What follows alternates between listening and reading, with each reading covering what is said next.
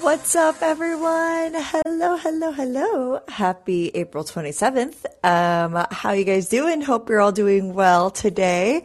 If the music cut out for that brief moment, it happened again where I went to go share this on Instagram and the app had to restart. So my bad. Just gonna keep that in mind. Also, I just posted the wrong Instagram account also. So, oh well, that's okay. Life goes on.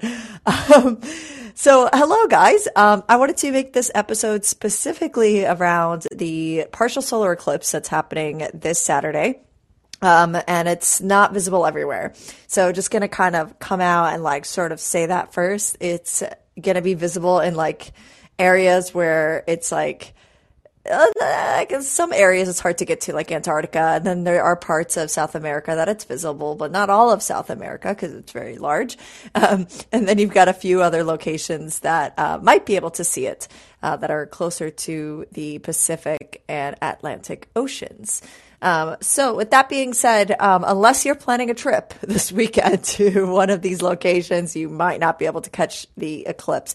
But that's okay because I put together a few different things that are happening as far as eclipse go for this year. And I did check out also my location. And if you guys want, I could always put in your location. So let's kick it off with leaving a comment in the chat of where it is that you are listening in from. I know some of you are listening in from, I think, parts of the U.S., some of you from outside of the U.S. So I would just be very curious to kind of hear where you all are listening from. And also, I know that we didn't get to a couple callers last time, so we definitely can get to that this time if you'd like. But let's hop into first stuff about this eclipse. So, let's see. We've got a few different links that I'm going to share with you all. So for my friends who are not in the part of the Southern Hemisphere who can catch this, here is a link to the live stream where you can watch it. Let me double check where it's going to be live streaming from. So this is on, this was shared from space.com, but this is on someone's page that I can't pronounce their name. It's Gayan Ki Garibi. I guess I could pronounce that. Wasn't too difficult. And they're not quite saying where they're going to be broadcasting from. Partial solar eclipse. I'm on their website right now. And it looks like, okay, they've put in their coordinates. Okay, so it looks like it's an India Standard Time, IST. So let's go ahead and check out their coordinates of where they are. It's showing me the middle of water. So okay, that's interesting. Maybe they're live streaming from a boat. I'm so curious of who this person is that's going to be live streaming. I have to tune in now. If it wasn't shared from a valid source like space.com, I'd be a little bit weary of this YouTube link, to be honest. Oh, here we go. It says that he's an Indian-based YouTuber streamer who broadcasts live views of full moons, rocket launches, and other space events. Wow. So I guess this person is going to be going to the ocean to live stream this because the coordinates literally show not even any land. It just shows like in the South Pacific Ocean. So this should be very interesting. So I definitely recommend you guys using that link to kind of check that out. Oh, that's cool. Astro KV YouTube name. It means poverty of knowledge. Poverty of knowledge, though. Interesting. Poverty of knowledge. So I'm gonna look into that a little bit more into this person's account. This is like really interesting. I guess they've got quite a lot of events that they've shared. I'm loading their page right now. They've got the launch of NASA's laser communications. Yeah. Well, either way, it seems like there isn't really anyone else who's probably going to be maybe live streaming this eclipse. So it should be pretty cool. So just a quick briefer, solar eclipses.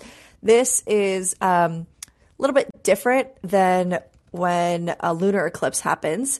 I'm actually looking it up real quick because I tend to mix up actually the order sometimes of where that's actually typically happening. But it's usually when the moon is crossing between the Earth and the Sun, or if you're on Mars, you might have an eclipse from Earth, which would be pretty cool. Solar eclipse due to Earth.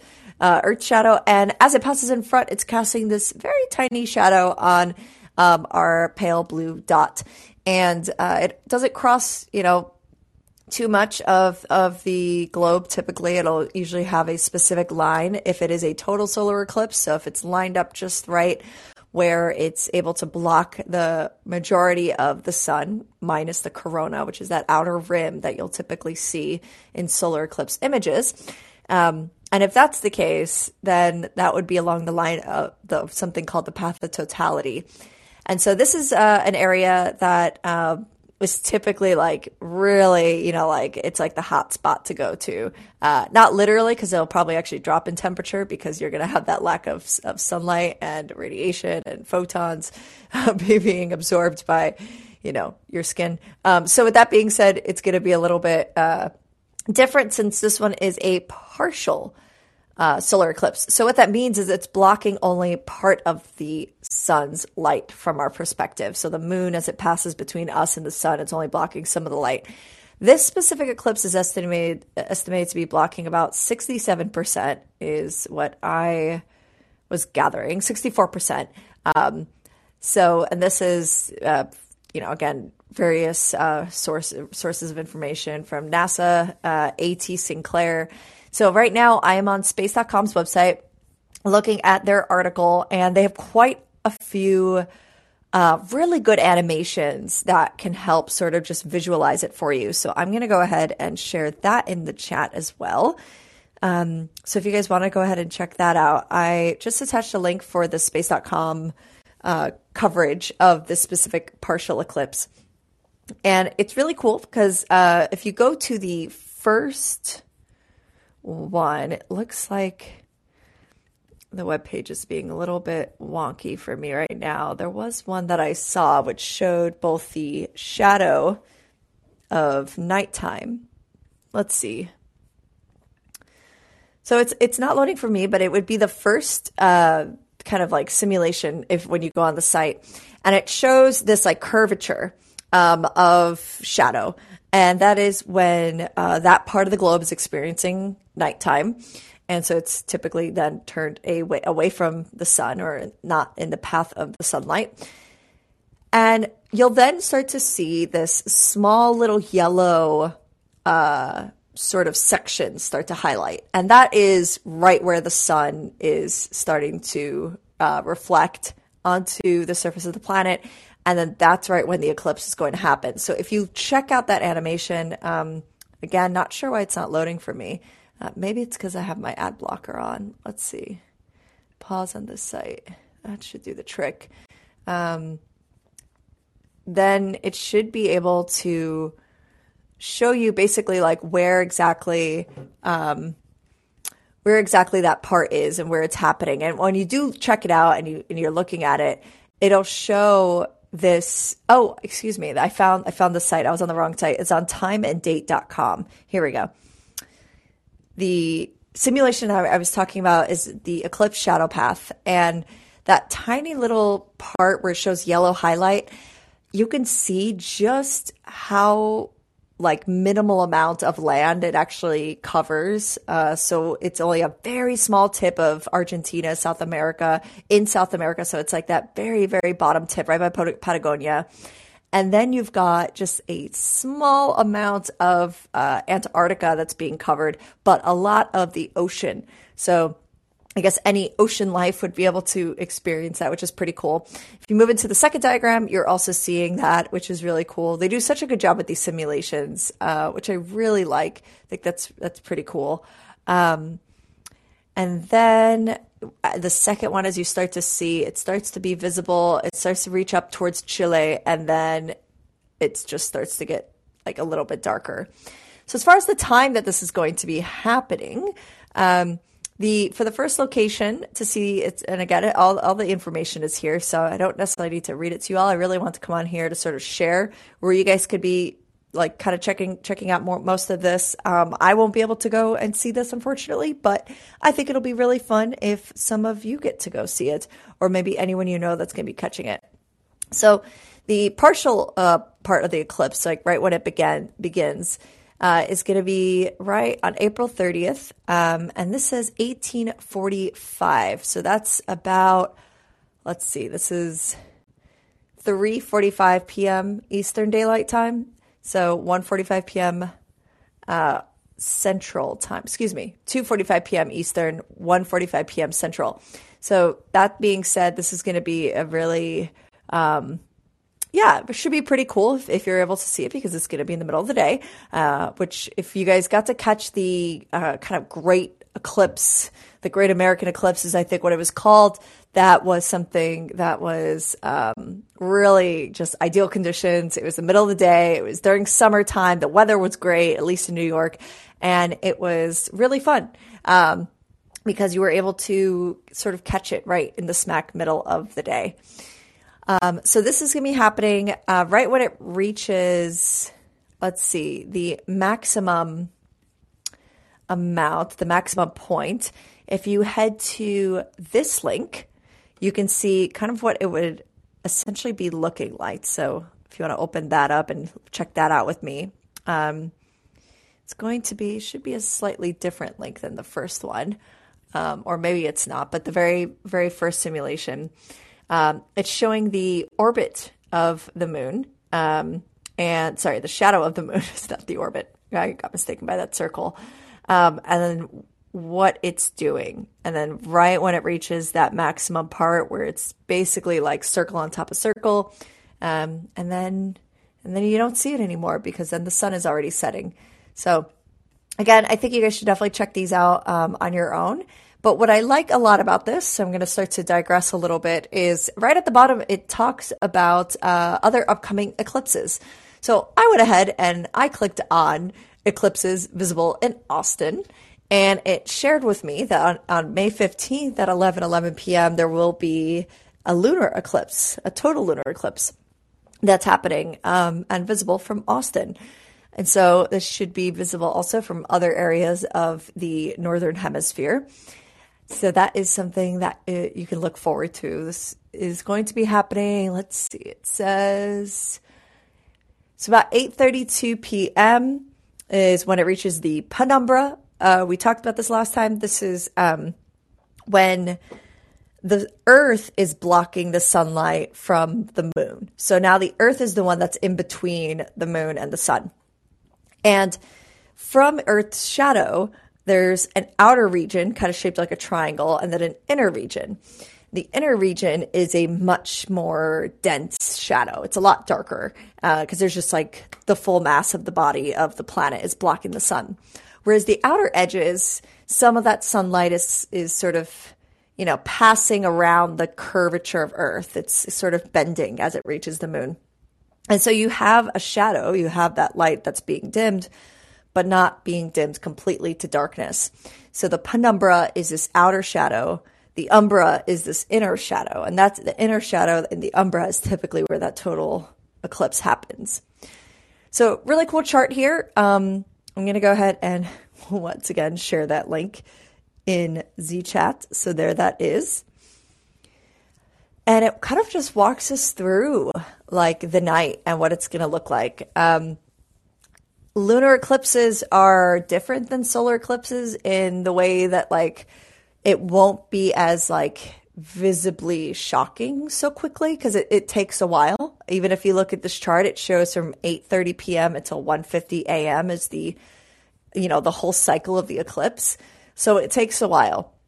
And even when it starts to move into that maximum eclipse phase where it's kind of that reddish color, even when that happens, it's going to be redder. It's going to be dimmer. It's going to look like not, like a bright full moon, but it's not going to look like how the sun, like how a solar eclipse when you have the moon blocking the sun and it's just like really spectacular events. All of the earth gets dark or all of the city, wherever you are that's viewing, it gets like really dark for just like a few minutes and then, the objects move out of orbit. And so slightly different experience, but should still be pretty cool. I'm excited to kind of check this out. I might, let's see, May 15th. Not sure what I'm doing that day, but if I will be here, so I'm probably going to try to go camping, which would be pretty cool. So try to catch this, I think, during maybe in like a dark sky could be really great, away from city lights, away from light pollution.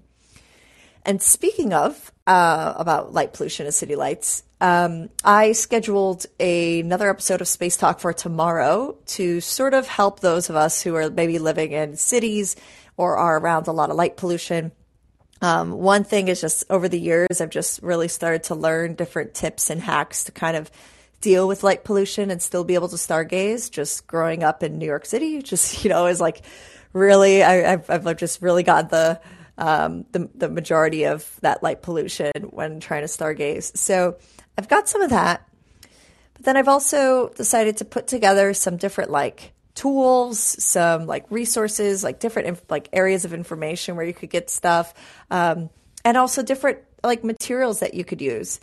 So specific, objects, things you could use on your camera to help filter out light pollution, or things for your own eyes, how to get your eyes adjusted, and stuff like that. So a few different tips that I'm going to put together. And then, of course, things that you guys could either check out online on your own, or things that you could purchase, or apps you could download. There's just so many different things out there. So trying to sort of put all that together for us.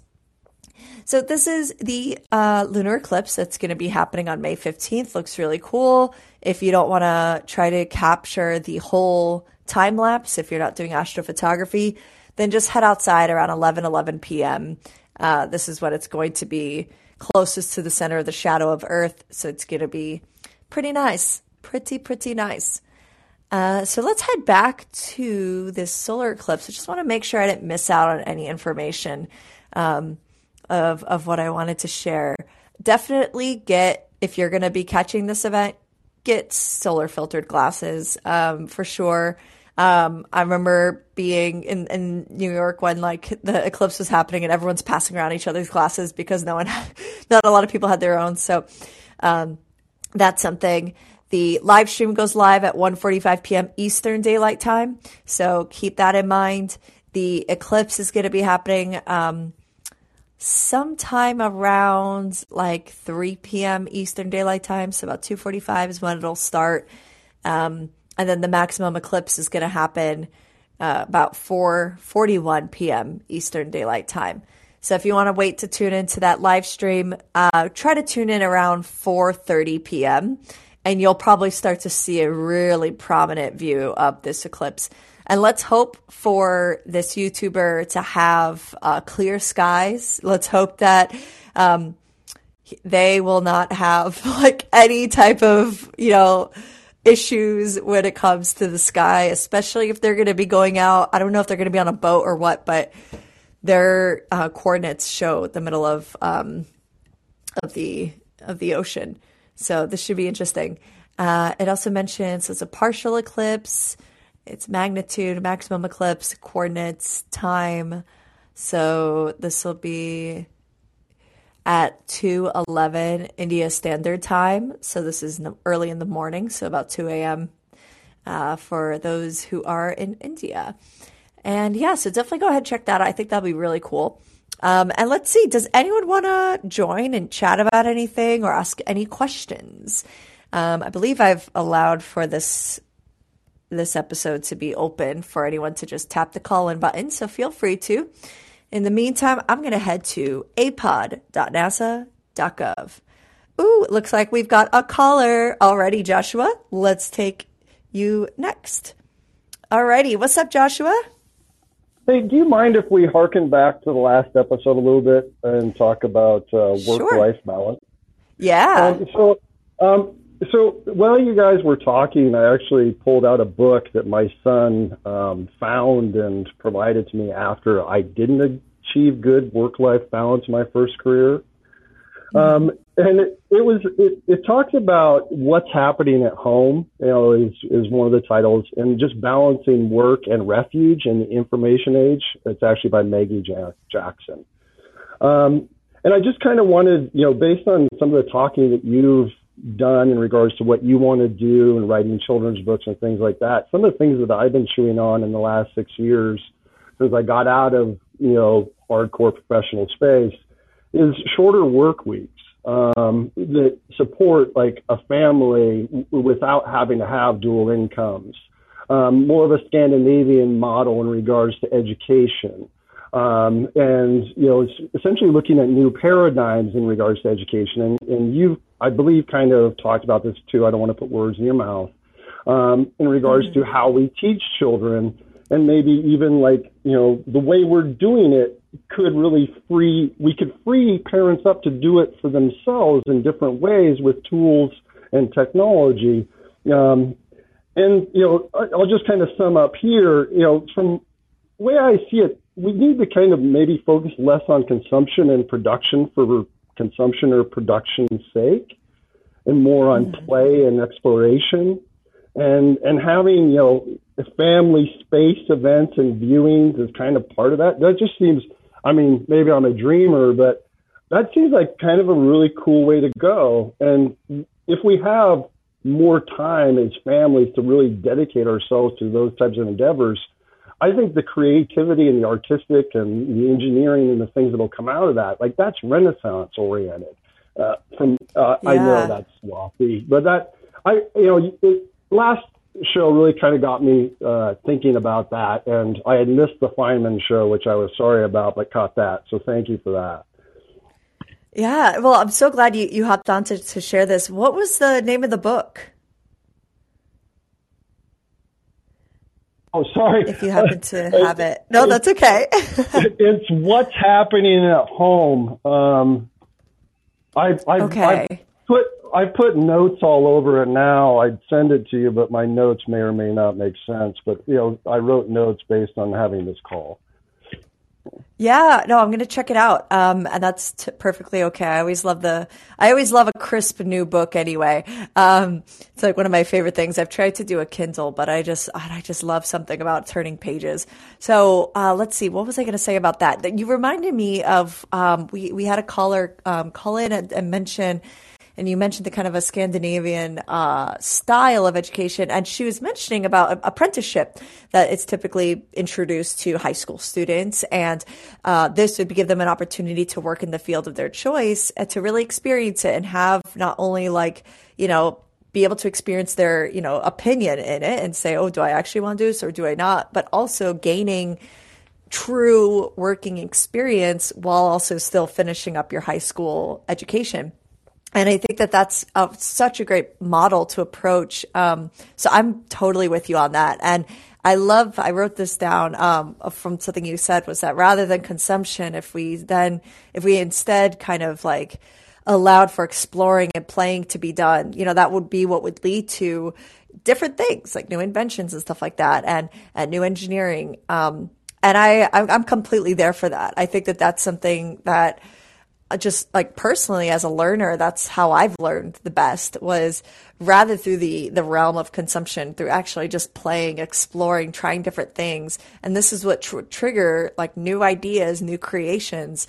And if we did have, I think, more of a society that was based around that, we also would probably then, in a way, maybe not completely solve climate issues, but I think could really start to lessen that impact, because if we're lessening our sort of obsession with consumption, we would be, kind of causing for us to sort of rethink our structures when it comes to business establishments and companies and making new things. We say, well, there isn't such a high demand for these types of clothing items or these types of material goods.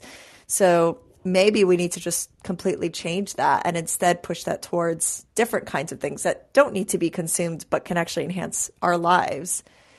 Does that make you think of something else? I see you unmuted your mic. Well, yeah. You and I have touched on climate change before, if we kind of look at more regenerative practices in businesses, things that are green and energy sovereignty oriented, but also aren't, extractive. But at the same time, even with what we're going through right now, life is so busy, it's chaotic. And then there's a lot of negative stuff, and fear sells. But hope also sells. And I look at a country like Bhutan. And I know, like, a lot of people are going to say, oh, like, that's very hippie, like, we can never get there. But, a quality of life index versus GDP, like, if the planet needs us to slow down, what if we just allow ourselves to slow down and work with her as opposed to just fighting her for a while and see what regenerates? Because on a climate basis, like, we talk about sustainability and net zero, but we're nowhere close to meeting those goals. Or doing the things that we need to do, especially right now with the escalations that we've seen. But if we talk about regeneration and not as if it's pie in the sky, and if we can do it at scale, organically, without chemical additives and herbicides and things like that, which, I mean, I'm going to get arguments about whether or not that's possible. I see a different planet. And I see us also getting off of it, but getting off of it in a responsible way, as opposed to just a few people getting to play. Like, it's like more people have equity of choice of what they get to do in their dreams in the long term. Yeah. Yeah. Well, and that's the thing. I'm going to touch on what you just mentioned about, rather than like, a few individuals who get to sort of do it as play, is that's something that if our, I think, structure societally was a little bit different, like you mentioned, it was less pushed towards what can we create in order for people to consume. And it was more around like play, creativity, and I guess really it has to come down to just economics, right? Because like, I guess that's why there's so many things around consumption, because consumption is how you can generate a lot of money for a company. And so I think that that's probably why that model is just withstood in almost every industry. But, I think that there would just be so many more chances and different people that would be able to do this, about like, creating different types of reusable rocket companies to be able to bring different people to space.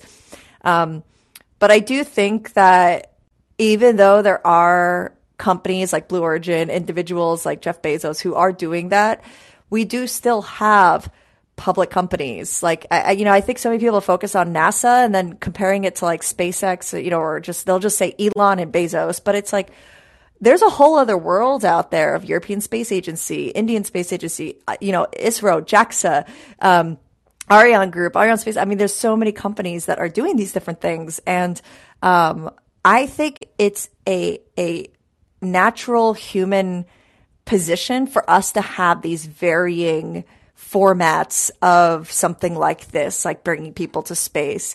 And I think that all of them play a very important role as a step to having just more of society starting to do stuff like this. Maybe like creating bigger ventures to, go to another planet, to explore like other bodies. The more that we're actually exploring space, I think the more that we're really starting to understand Earth. Because if we never went to space in the first place, we wouldn't have, Earth satellites. We wouldn't have Earth observation satellites and specific organizations with huge amounts of researchers and scientists that are analyzing weather patterns on our planet, analyzing what's changing with our oceans, analyzing what's changing, with our body of, planet that we live on. So I think all of these different components are playing a role, and it's hard to see that in the long term when we see these things immediately in front of us and can quickly, put our opinions on it, which is, rightfully so. We're humans. We have the freedom of speech. Not going to get into that right now, or Twitter, but, that's something that I think that since we have this ability, it's expected. But at the same time, we have a structure where anyone, if they have an idea and can really push themselves to make it happen, meet the people they need to meet, gather the resources, make a company happen. Like anyone can literally make that possible, hypothetically, in the abstract. For sure, you want to tie back to sort of childhood and how, they're raised, or what the environments they're in, or what level of poverty are they in. But I think it's that being said, it's like, if there's anything we've learned kind of just at least about speaking just with the United States, with our structure, is like, there's been people that have been able to come from all different walks of life, all different countries, all different languages, and be able to create something really big sometimes here. For sure, there's also, a pessimistic side to this too. Like, there are things that end up going to destruction and not doing well and causing problems for humanity. But this is sort of, I think, our natural order of things as people is to constantly try new things and explore. So my opinion, I would say on as far as like, you know, maybe the Blue Origin flights where it's more of these like rides that people are paying for. It was very much like that at the very beginning of, you know, aircraft and people flying. And it was, I think I probably sound like a broken record because I've mentioned this quite a lot, but having so much of that only be available to those who were very wealthy. And if we just stopped it because we said, well, it should be available to everyone, but we don't have the, you know, funds to make that happen yet. We don't have the materials to make that happen yet, to make it affordable. Then we wouldn't have what we have today as far as like modern air travel goes. So I think that like right now we don't really maybe see the next 100 years of what could happen, but we see what's in front of us. And I think that if we maybe can be a little bit more, I know it can be tricky to be like understanding in a way, because like when you see bottles of champagne being popped, it can just make you want to like turn it off and you're like, this is so lame. But yeah, at the same time, I guess, I don't know. I've kind of fizzled out here, but that's sort of my point of view. And I think that I'm hopeful for our future, and for future, you know, space companies and future research too. But thank you for calling it and asking that as well. I don't know if you had anything else you wanted to share or ask, but otherwise, I'm feeling pretty good on this episode. I mean, I'm going to do one more thing, which is to mention astronomy picture of the day. So if you guys want to go ahead and check that out, it's a really awesome picture of Jupiter. I'm pretty sure this is what was taken by the Juno mission. I'm going to share the link in the chat. And that looks really cool. And it has on the left side of the picture a shadow, a circular shadow, and this is the moon. So this is really cool. This is the Earth's moon, which is pretty crazy. No, this is the Earth's moon. I'm sorry. Excuse me. I was like, why does it say the Earth's moon? I'm like, how would it be? It'd be much tinier than that. This is from Ganymede, one of Jupiter's moons. So it is its largest moon, and you could tell by that shadow just how big it looks. But what I like is what I like so much about this picture are all the textures, because you can see this diversity in its atmosphere. So this is its atmosphere. These are different cyclones and storms that are happening. But the stripes that are happening on Jupiter are called bands. And I forgot the other name, but it's because of the wind patterns going in two different directions, which is really interesting. The winds on Jupiter are supposedly supposed to be very, very powerful, and its atmosphere is super thick. And so when you're having these sort of opposite or opposing directions of wind currents, it creates this really kind of cyclical shape, and eventually it can start to cause all these cyclones. And if you really zoom in, you can see cyclones everywhere, like 1, 2, 3, 4, 5, 6, 7, 8, 9, 10, 11, 12, 13, 14, 15, 16, 17, 18, 19. There's a lot more than that, but you get the point. There you can see quite a lot. So I hope you guys get to go check that out, and look at astronomy picture of the day every day, because that always can be a small inspiration to look up at the sky. All right, everyone. Well, thank you so much for joining. I hope you guys if you don't get to catch this partial solar eclipse, maybe you can catch a lunar eclipse in the upcoming weeks. And as always, I hope you guys get to get outside and look up at the night sky, explore the cosmos a little bit. And as always, Ad Astra.